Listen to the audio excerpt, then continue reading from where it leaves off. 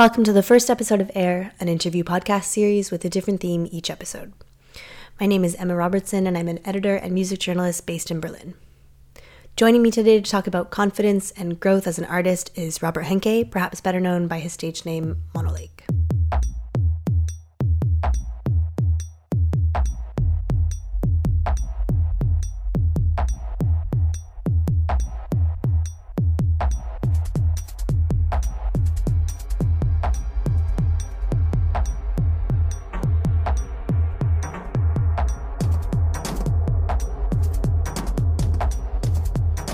Robert is a co-founder of Ableton, a longtime electronic music artist and a visual artist whose recent efforts are laser-based audio-visual shows which he designs and programs himself. Robert's first foray into these performances was called Fragile Territories, and it was a laser-based installation which debuted in 2012. Since then, he's moved on to live performances like his esteemed Lumiere series, which is entering its third iteration in 2017. Last year at Loop Festival, Robert brought his Fragile Territories installation back for the third time, this time with a few small changes which he described in a brief Q&A at the festival. One important change, which was actually the inspiration for today's theme of confidence, was the frequency in which a certain element occurred in the installation.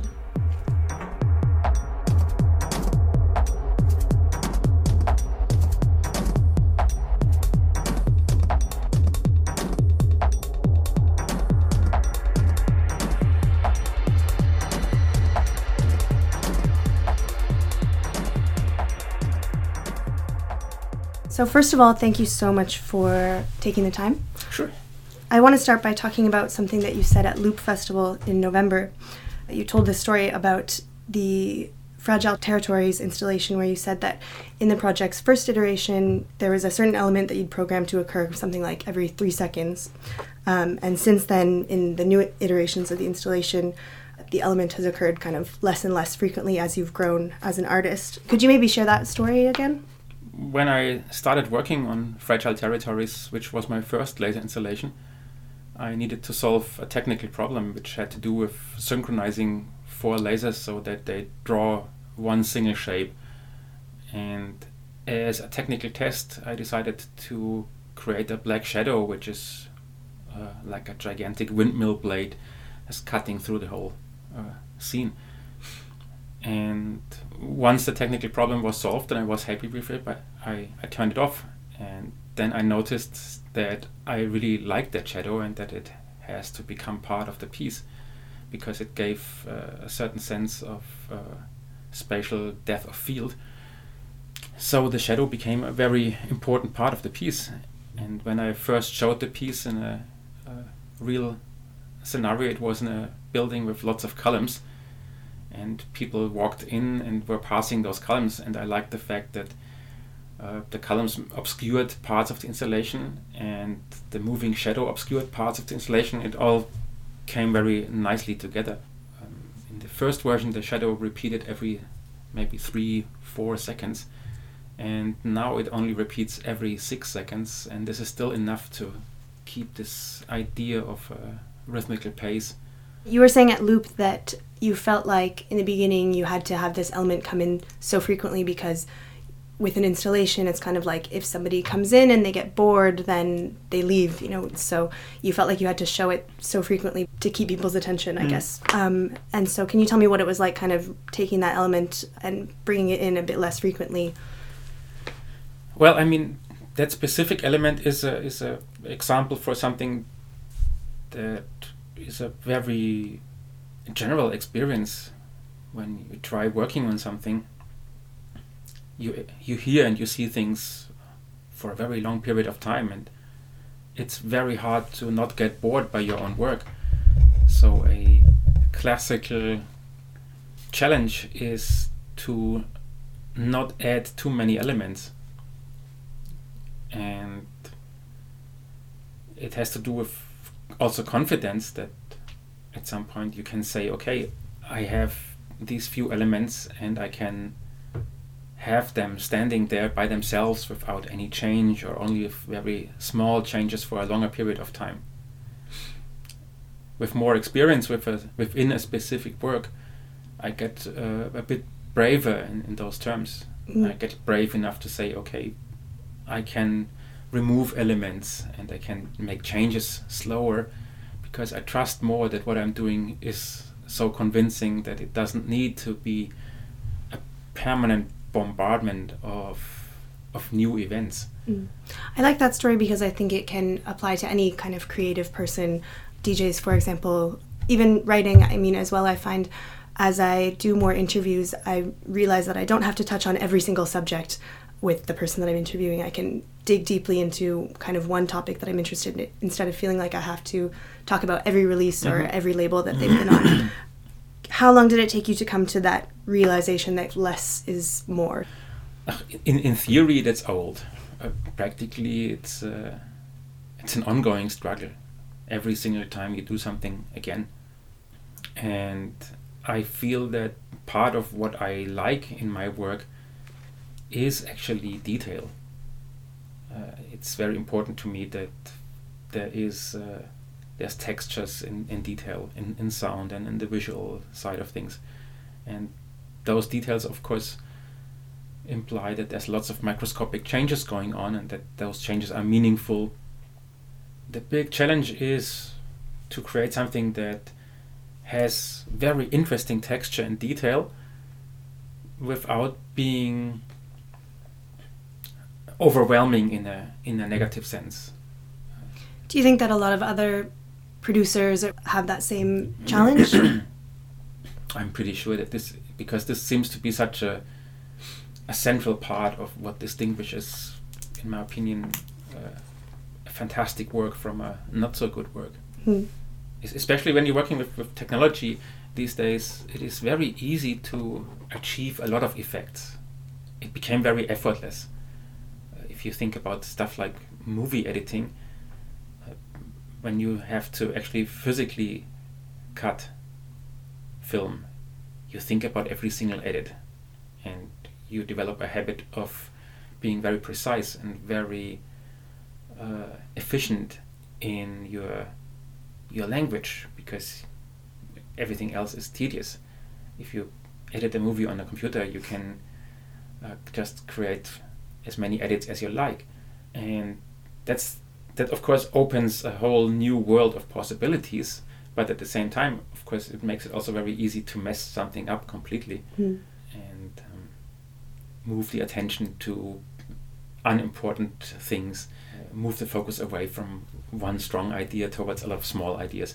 And the same thing happens in music, where everything can be constantly revised. And so the big challenge is to find a good balance between a strong idea and the essence of what you want to express within a given work, and the capability of changing it and manipulating it all the time.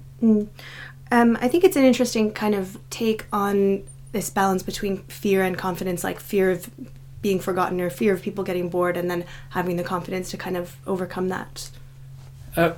Perhaps, but even more so, it touches on this interesting subject of predictability and artistic evolution, because there's this really interesting inherent contradiction that you start as an artist and you do something and you get recognized for that, and then people want you to repeat that,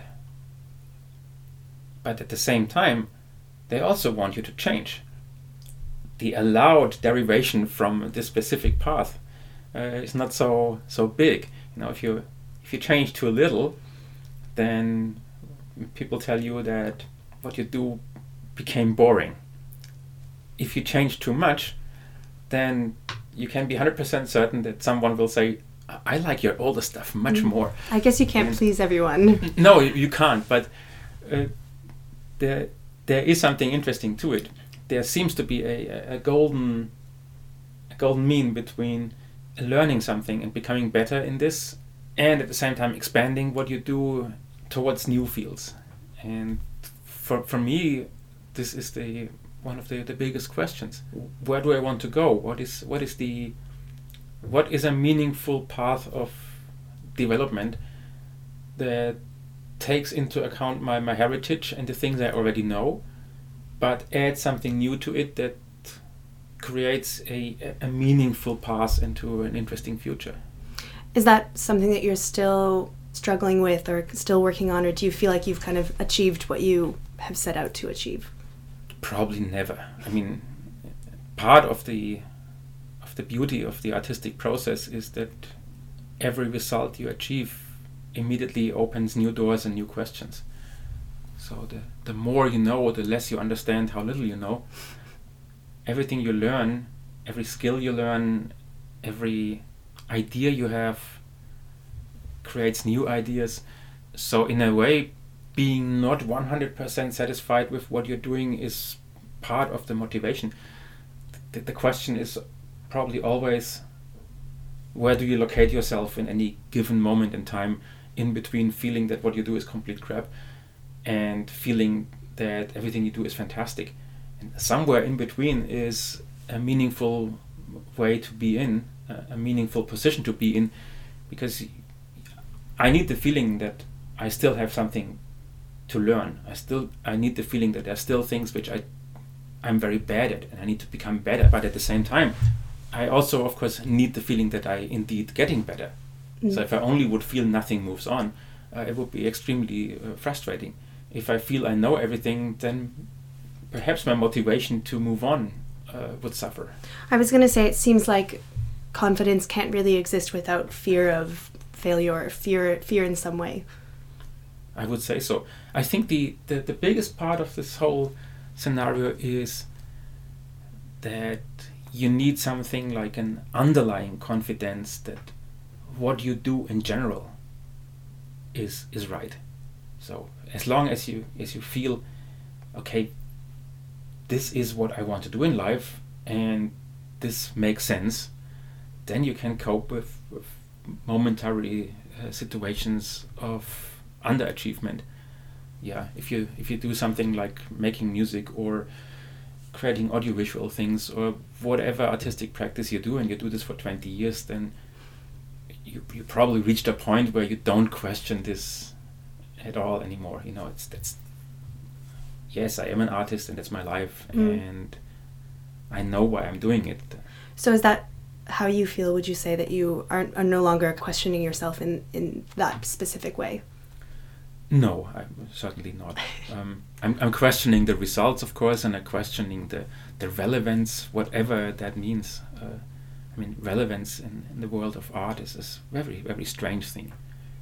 Because how do you define that? What makes it relevant? I have no idea how to define relevance in absolute terms. For me personally, as long as I get enough feedback from people who genuinely are happy with what I'm doing, I move on. So I read that when you first started experimenting with lasers, you were worried about having them look cheesy. I mean, I think we all have this image in our head of a laser show that's maybe a bit more commercial than something that you're doing. But obviously, eventually you found an idea that you were confident in. So how did you know when you had achieved that? Was it kind of this light bulb eureka moment, or was it just a release of tension or a calm that you felt when you found the right idea? I think somehow I knew already when I was starting with it that there must be something else than drawing Mickey Mouse figures. That was very clear. I think without that confidence that I could do something that is cool, I wouldn't even started doing it. It normally with the lasers, it was actually the same thing as it is with any other things I do. It's always an oscillation between moments where I look and listen and think, this is really, really cool. This is exactly what it needs to be. This is great. And half an hour later, I look or listen to the same things and I think, oh, this is really boring. And there the confidence game comes back. You know, you need to have the confidence to say, well, if I find it interesting half an hour ago, it was interesting and that didn't change much, so it can't be boring now. That is just my perception which shifted, but not the work in itself. So with the lasers, very early on, I understood that what I'm doing is meaningful. What became better over the last 7 years is maybe I could call it the vocabulary. I have a set of things which I know I can do with the lasers. It costs me less time to develop something new. I have a better understanding of the artistic and technical limits. So I just become better in expressing myself within the medium. That doesn't necessarily mean that the works are getting better in this abstract term of betterness. They potentially can get more complex. They potentially can be quicker to set up, all those kinds of things. But at the end of the day, the artistic quality, I wouldn't say that it's better or things are different. I find an interesting example is, let's say, if you listen to very early works of musicians, which are composers, very early works that are very raw and not so sophisticated. But if the composer is great, they are raw, but they still already show the beauty of things to come. And the more mature works are not necessarily the ones which are better. They're just more complex, more advanced. But with lasers, I feel the same thing. I still very much like Fragile Territories, because I feel it, given the fact that I had so little experience at this time, it's quite an achievement, and I'm happy with that. So you don't look back on it with like regret about it being your first installation? No, actually not at all. I think it's a really good piece. I have one installation which I did where I feel in retrospective that could have been much better. That was a site-specific installation I did. I think I also, even within that environment, I did the best I could do at this point. But the conditions were difficult, and I tried to overcome these difficult conditions in a way which I would probably approach differently nowadays and achieve a different result. So what was it like putting Fragile Territories back up at Loop last year? I mean, do you feel like people understood it a bit better than when you first brought it out? No, I think I reached a different audience, because now when I do something, people come who already have an idea that I'm a person working with lasers and that this might be something of interest. So there is a part of the audience which comes with more expectations. In a way, an audience with more expectations is less easy to please, because they expect it's good, and whilst when I showed the first version in Nantes in 2012, it just fell out of the sky. It fell from the sky. It was okay, there's this guy doing a laser installation. So that was, of course, for some people a bigger surprise. Worked to your advantage. It probably did, yeah. But then again, the version which I showed at Loop, I made a few small but, in my opinion, very important changes. Not only the overall pace, but also a few little details in how the shapes are constructed. And whilst it is the same piece, I feel that those little changes give it a much nicer quality.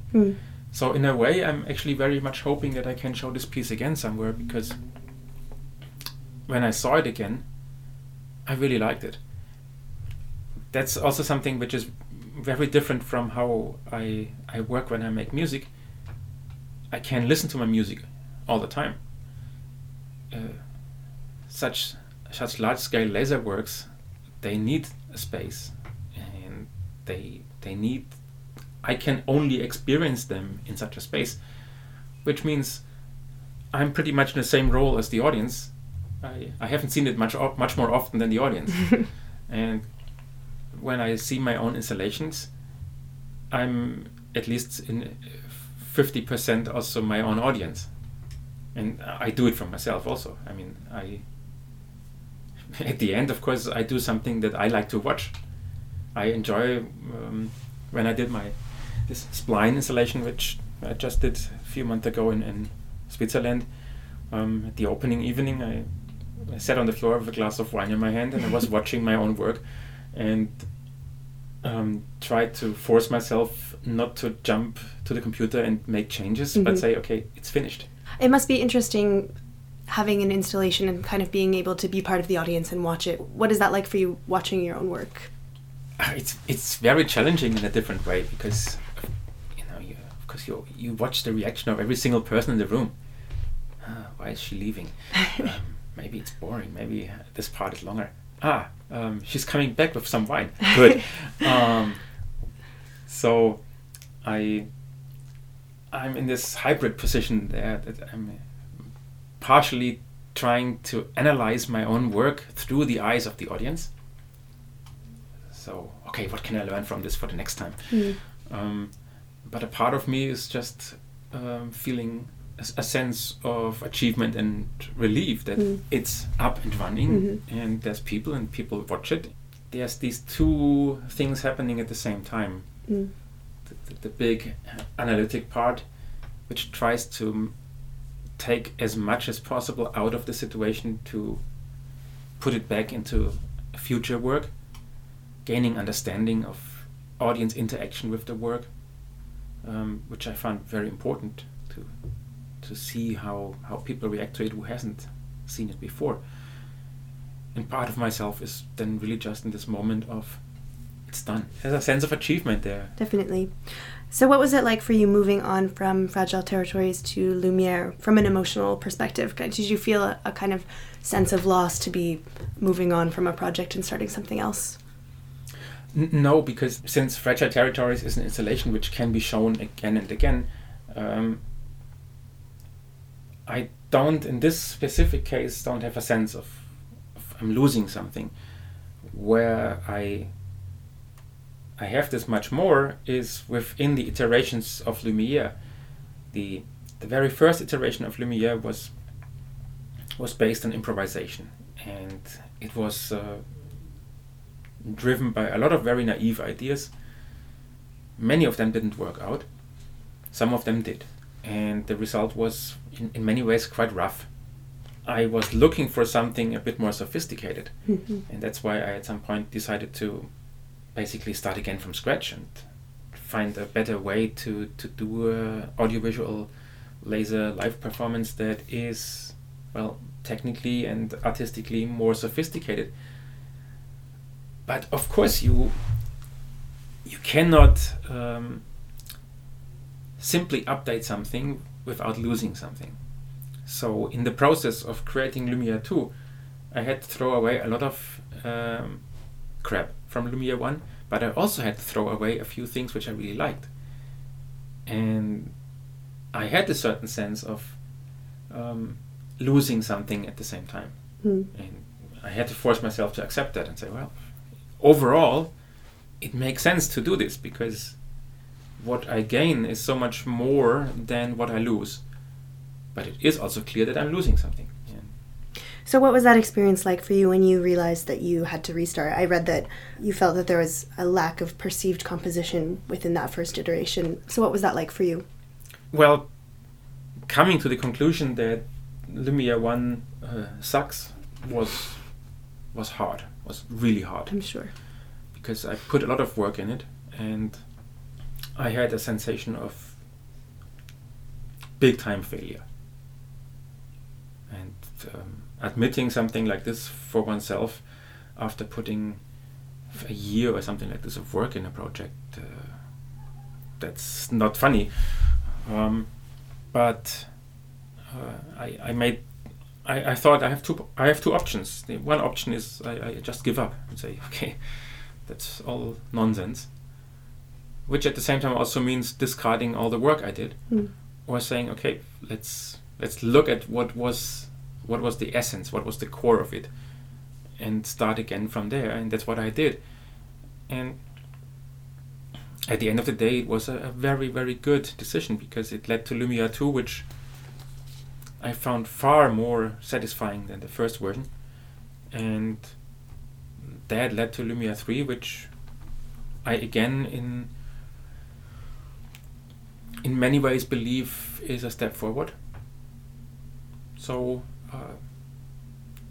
I accept the fact that I have to let go from all the things to reach new things.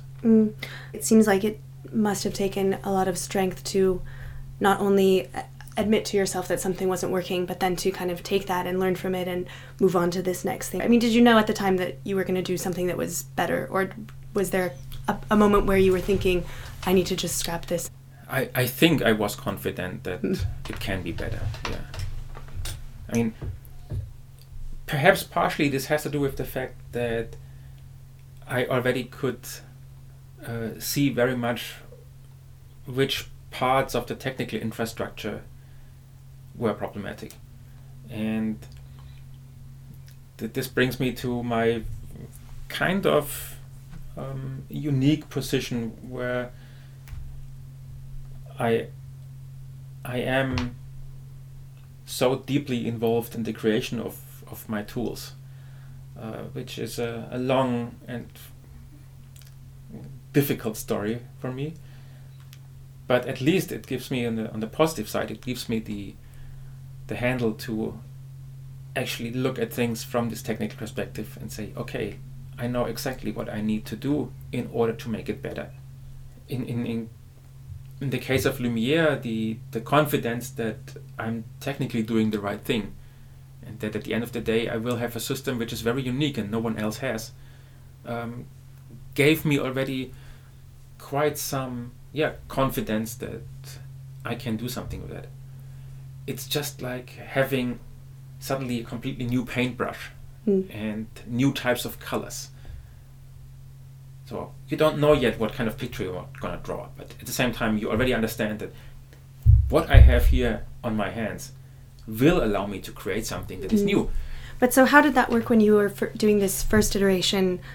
Because Fragile Territories was an installation, and obviously Lumiere is a real-time performance. I mean, you had the tools from Fragile Territories, so you kind of knew what you were getting yourself into, but obviously this is a whole different situation.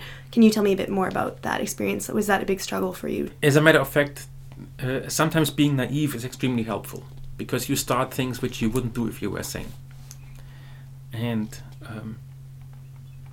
so I had this laser installation, which was my first piece ever, and it was a fantastic piece. And I didn't understand that I was just lucky. But I thought this is the pace in which things will develop. Creating a live performance shouldn't be a big deal. I worked with lasers, I know how to do this.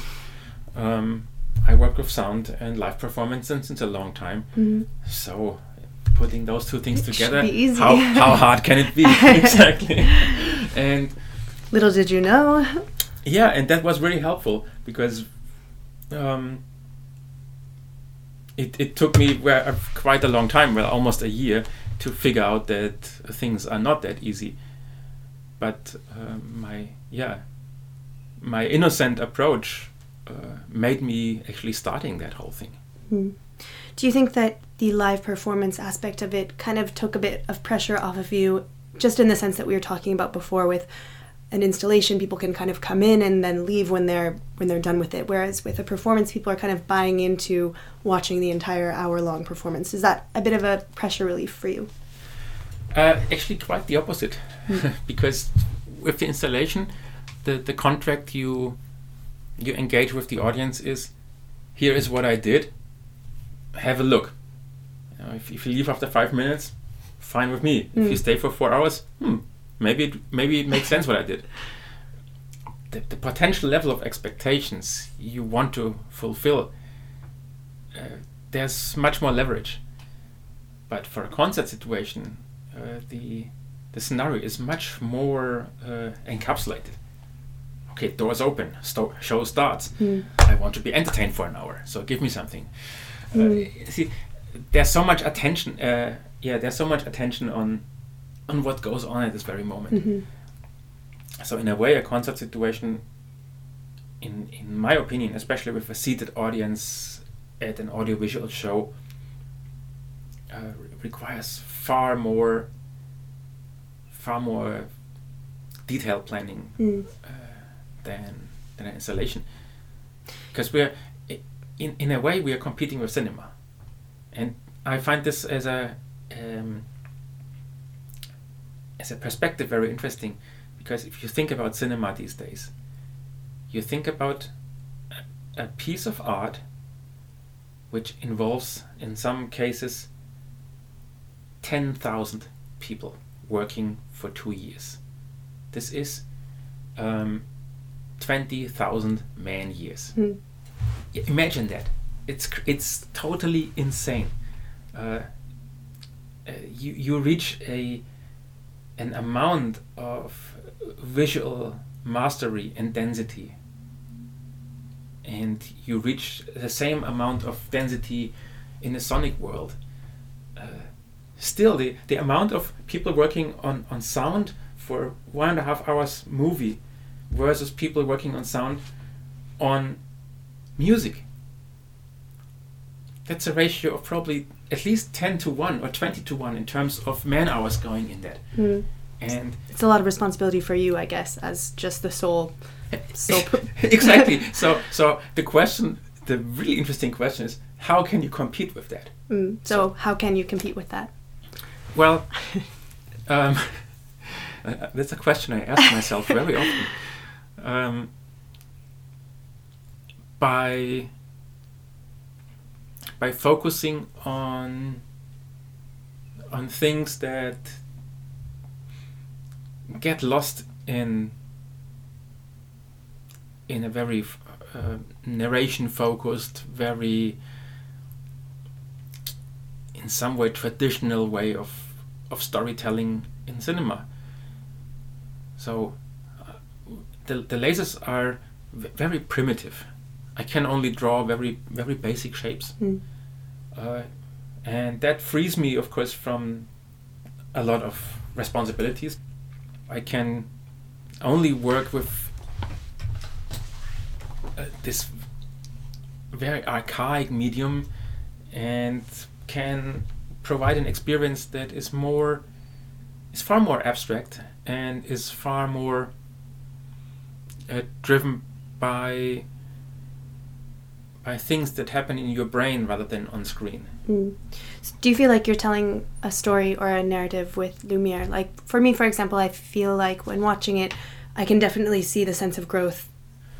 For Lumiere 3, I deliberately decided that I want to move on there a little bit.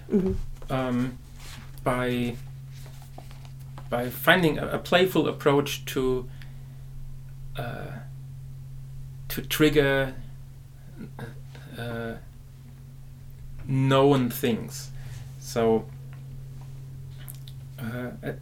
a circle is a circle, but as soon as I create some lines and have an arrangement of lines, it immediately resembles symbols and text.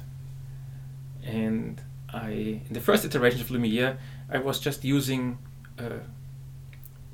text in forms of numbers and letters in a bit arbitrary fashion, mainly because I was so happy that I could actually technically draw that. So I had this letters and numbers all over the place sometimes, and for Lumiere 3 I decided I need to find something that explains the existence of these shapes. And I decided that part of what Lumiere 3 is about is that the letters I draw and the numbers are part of some interface, some user interface I see. Some very archaic, very simple, very outdated user interface, but at the same time very futuristic. So there's a bit of a strange science fiction reference in there, without it becoming too explicit. And I kind of like that. So I provide a little bit of a color, a narrative color. I say, here, look, this could be a science fiction thing. Or it could be something else entirely. Exactly. There is something happening there which takes your hand and says, look at it. Actually, you have to make up the story by yourself. When I went to see Lumiere 2 in Barcelona at MUTEC a couple of years ago, I found that the people watching were quite rowdy. Like, the crowd was really cheering a lot, laughing a lot. There was a lot of moments that were a bit more playful, I think, than when I went to see Lumiere again last year at Volksbühne. Do you like it when your audience has a kind of big reaction to your shows? Yeah. I mean, audience reacts always different. And I don't have a preferred reaction or something like that. What I like is that people either enjoy it or at least are touched by it. You can also be touched by things that you don't generally enjoy. I guess the most uninteresting thing that could happen is that people are just indifferent. Like, yeah, it was okay. That's the last thing you want. Someone says it was okay. Yes, that's kind of white noise in the background. If people say this is really, really crap, then you probably also touch them somehow. And of course, if people say this was beautiful, or it made me smile, or it made me happy, or I have tons of ideas, these are all kinds of reactions where I personally can very much relate to, because this is the ideas I want to take home from going to a museum, going to an installation, going to a concert too. Do you think it's I don't know, I guess a mark of your, again, growing confidence that you are kind of overcoming this fear of people being indifferent to something that you're working on? Are you no longer worried about that when you're putting together a show? I'm always worried about it because times change, people change. Nothing in life is for granted, and the same goes for the perception of what you do as an artist. Sales change, Do sales change because what I'm doing musically is not so good, or do they change because no one buys records anymore, or for whatever factor? There's always moments where there's insecurity, and I just never take anything for granted. Do you feel like your shows have helped kind of a new perception of laser shows? For example, do you think that it has helped bring it into a more serious art form? I'm not sure what a serious art form is, but I think I certainly inspired a few people to have a different look at the medium or start working with it. That's certain. I mean, the most prominent example, I believe, is the feedback Christopher Bauder and me got for Deep Web. I mean, of course, it's an insane project, and it's super expensive, and it's a work which only works due to the genius of a lot of involved people. It opened also a lot of doors because suddenly people were interested in those kinds of things. And yeah, I think I inspired a few people to actually have a different look at this whole thing.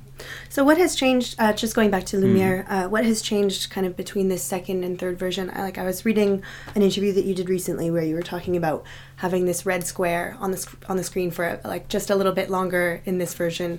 Can you tell me a bit more about that? Well, Lumiere 2 came to existence because I was extremely unsatisfied. And Lumiere 3 came to life because I was satisfied and had new ideas. So the big thing with Lumiere 3 for me was I wanted to explore a few ideas which I couldn't explore within Lumiere 2, which is kind of similar to release a new album. You do something, and whilst you're doing it, you collect material which don't fit in your current line of work, and you save it for later, and then later you do it. the difference between Lumiere 2 and 3 in many ways is details, but some of the details are extremely important. For instance, that I took over a few parts of Lumiere 2, but carefully polished them and cleaned them up, and I believe by doing so I changed them in a quite radical way, even if I didn't do much to it. This is in parts the magic of artistic explorations, that sometimes tiny little changes have a huge impact. You repeat a certain gesture at the end of a longer loop, and suddenly this completely changes the perception of the whole structure, because what becomes a development from A to B suddenly becomes, by repetition of the A part, suddenly the B part becomes something that is within a larger structure. And those things are totally fascinating. How you changed the perception of a piece by editing. I guess this just brings us back to movie editing again, like director's cut. You think, what's the difference? These two minutes added at the end, the 2 minutes added at the director's cut of Blade Runner, which made it really clear that Deckard is a replicant too. Buff, you know. Yeah, I mean, for you, for example, with this red square that I was talking about, and having it kind of be on the screen for a bit longer, does that also have to do with having a bit more trust in your audience to kind of pay attention to those 3 extra seconds?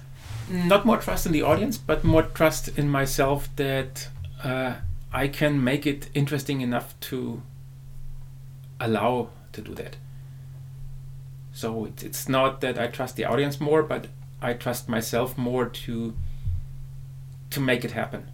Because it's not just making it longer, then it also needs to be bolder, louder, more massive. And I guess one of the essential changes in Lumiere 3, as a matter of fact, is that I completely redid the sound, and that I already at the Barbican during soundcheck noticed suddenly I have parts which I can make really loud and I really want to make them loud.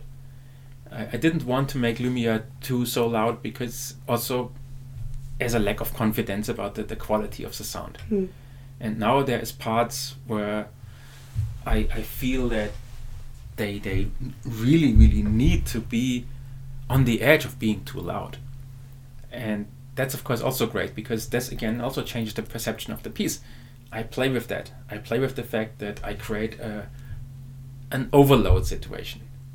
A very deliberate sonically and visual overload. And I do this with confidence. And I know that if I do this long enough, then the moment where it all falls apart will become beautiful, because I built this nice ramp of tension up there, and I can do this because the sound is so good that people are willing to take the ride. Do you think that people are more willing to kind of go along for the ride with this third iteration? I think that the piece is, or I hope that the piece offers more to the audience for a multitude of reasons.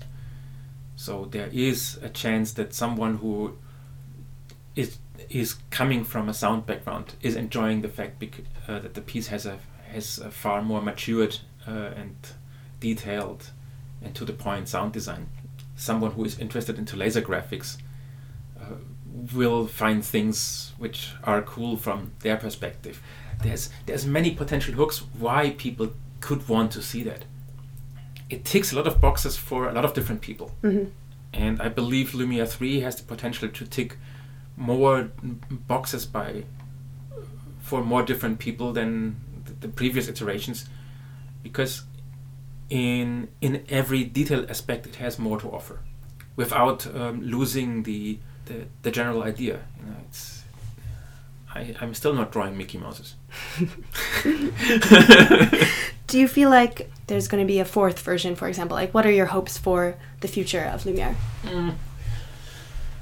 4th version. 5th version, 6th version.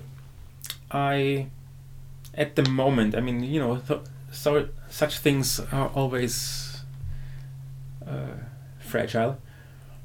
At the moment, I would say I'd like to work on Lumiere a little bit longer, which in my thinking of time means maybe 1 or 2 years. Right. But that would probably never be a Lumiere 4,